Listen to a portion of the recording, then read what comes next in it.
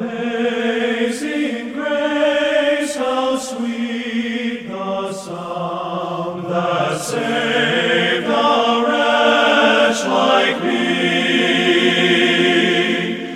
Welcome to the Beacon broadcast from Beacon Baptist Church in Burlington, North Carolina, featuring expositional Bible teaching by Pastor Greg Barkman. If you'd like to correspond with the Beacon broadcast, or if you wish to support this radio ministry, write to the Beacon Broadcast, Post Office Box 159, Alamance, North Carolina 27201, or find us on the web at beaconbaptist.com. beaconbaptist.com. The Beacon broadcast is supported in part by the gifts of faithful listeners. Now with today's message from God's Word, here is Greg Barkman. Amazing grace. Well, we are now coming to that part of the First Thessalonian epistle. In chapter 1, comes up right quickly in the epistle, where Paul deals with the doctrine of election, which is one of the most challenging doctrines in the Word of God, and one of the most debated, and in some cases, at least in the case of some people, one of the most hated doctrines in the Bible. But I don't see how anyone who is a true child of God can hate something that God loves, can hate something that God does, can hate something that God has revealed. There seems to be a problem with that very reality, that there are some people who call themselves Christians who have such a bitter antagonism toward the doctrine of election, that is, the doctrine of unconditional election, that it's not conditioned upon anything in man, anything that man does or anything that man is, but is entirely an act of a sovereign God exercising his sovereign will to choose who he is going to grant salvation to. It's a serious doctrine. It's a sobering doctrine. And it's no wonder that many people avoid it. Even some who believe it don't want to talk about it, don't want to discuss it, don't want other people to know that they believe it, even though they have become convinced that it is in the Bible. But if it is in the Bible, it needs to be studied, it needs to be proclaimed, just like anything else that's found in the Bible, right? That's the commitment of Bible teachers and preachers who are committed to consecutive expository preaching, that is, going through large sections of Scripture, in most cases whole books of the Bible, verse by verse, without skipping anything, no matter how difficult it is. I can't tell you how much I have benefited from that. It has forced me to wrestle with some difficult things and to come out with a much clearer understanding of them. So thank you for joining me on this Wednesday, February 28, and thank you for considering the financial needs that we encounter in order to pay the bills to keep this broadcast on this station. All right, we're going to talk about Paul's assurance that the Thessalonian believers were, in fact, chosen by God. He says in verse 4, knowing, beloved brethren, your election by God. Now, he's already given some evidence of it prior to that statement, and we've looked at that. What did he do? He thanked God for, in verses 2 and 3, your work of faith, your labor of love, your steadfastness of hope. Paul saw evidence of faith and love and hope in these people. Paul saw evidence of a faith that produces good works, of love that motivates good deeds, of hope that produces endurance. And so when he makes the statement in verse 4, knowing, beloved brethren, your election by God, that statement is based, first of all, on what he has already said. In fact, that's the way it's punctuated in my Bible, that knowing, beloved, your election of God is all part of the sentence that begins in verse 2.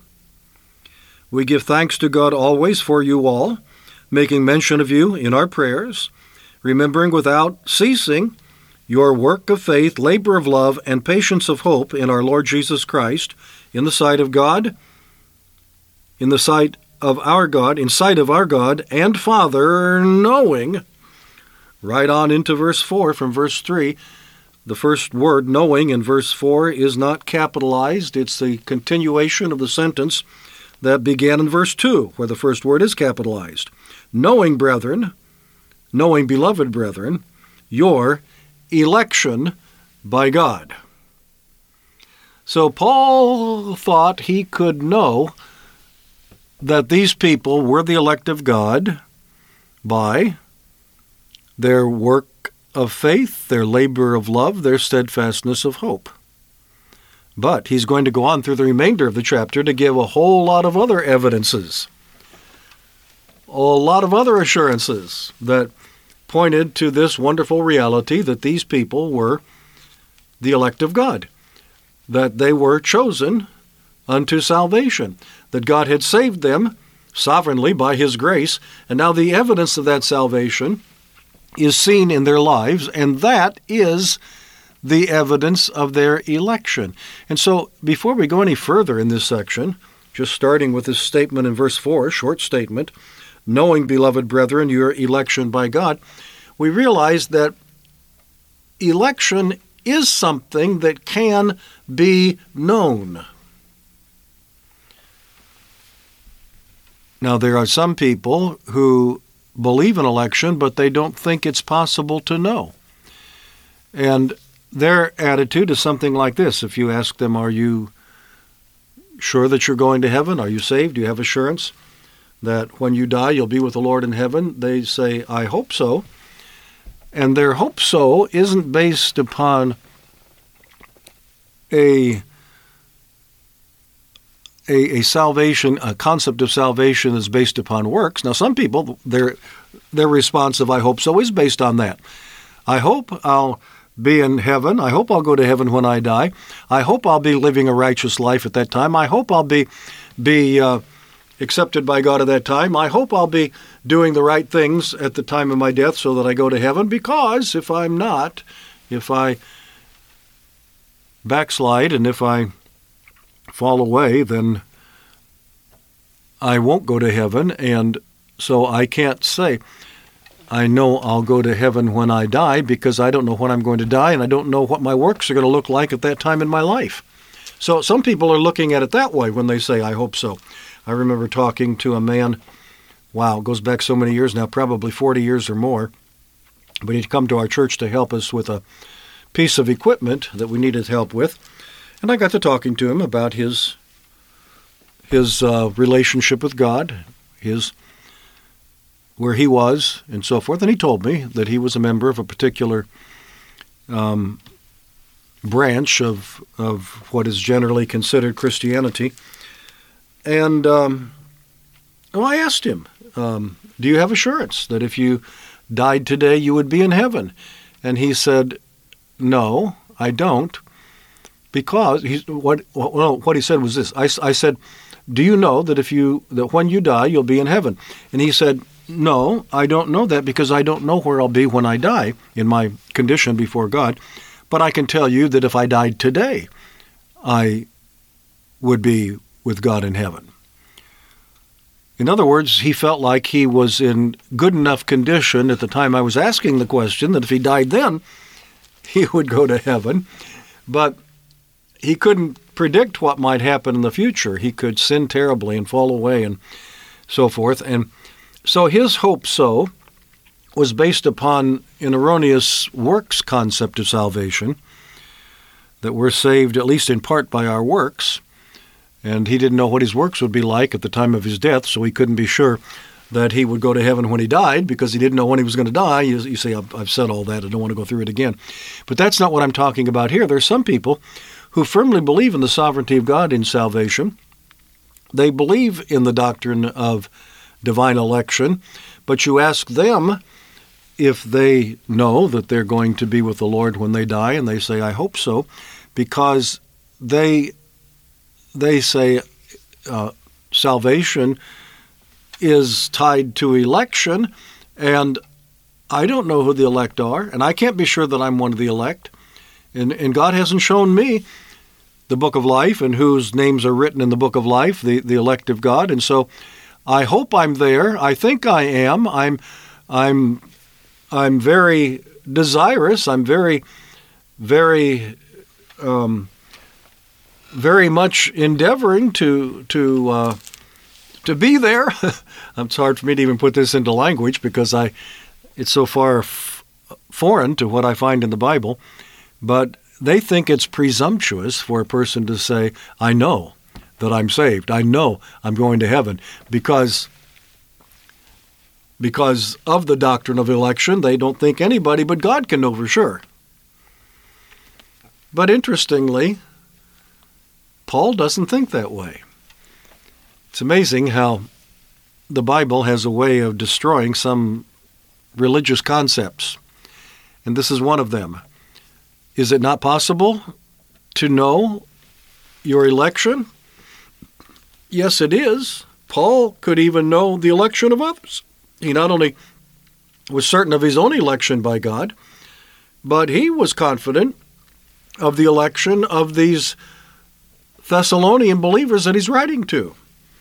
He didn't say this statement, by the way, to the Corinthian church, because it's clear that he had some concerns about some of them, their profession of faith was not genuine because they weren't producing good works out of their life. They weren't demonstrating faith that produces good works. They weren't demonstrating love that motivates good deeds. They weren't evidencing a hope that produces an enduring faith. Some of them were living lives that called into question their profession of faith.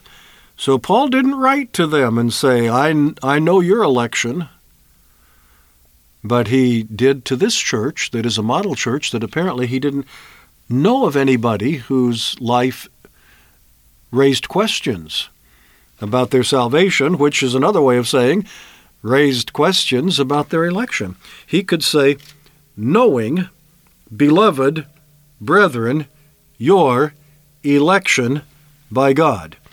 It is something that can be known. It can be known that they are recipients of the new birth. Paul considers them brethren. It can be known that they are objects of God's saving love.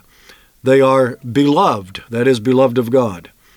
It can be known that they were included in God's electing grace, in God's sovereign choice.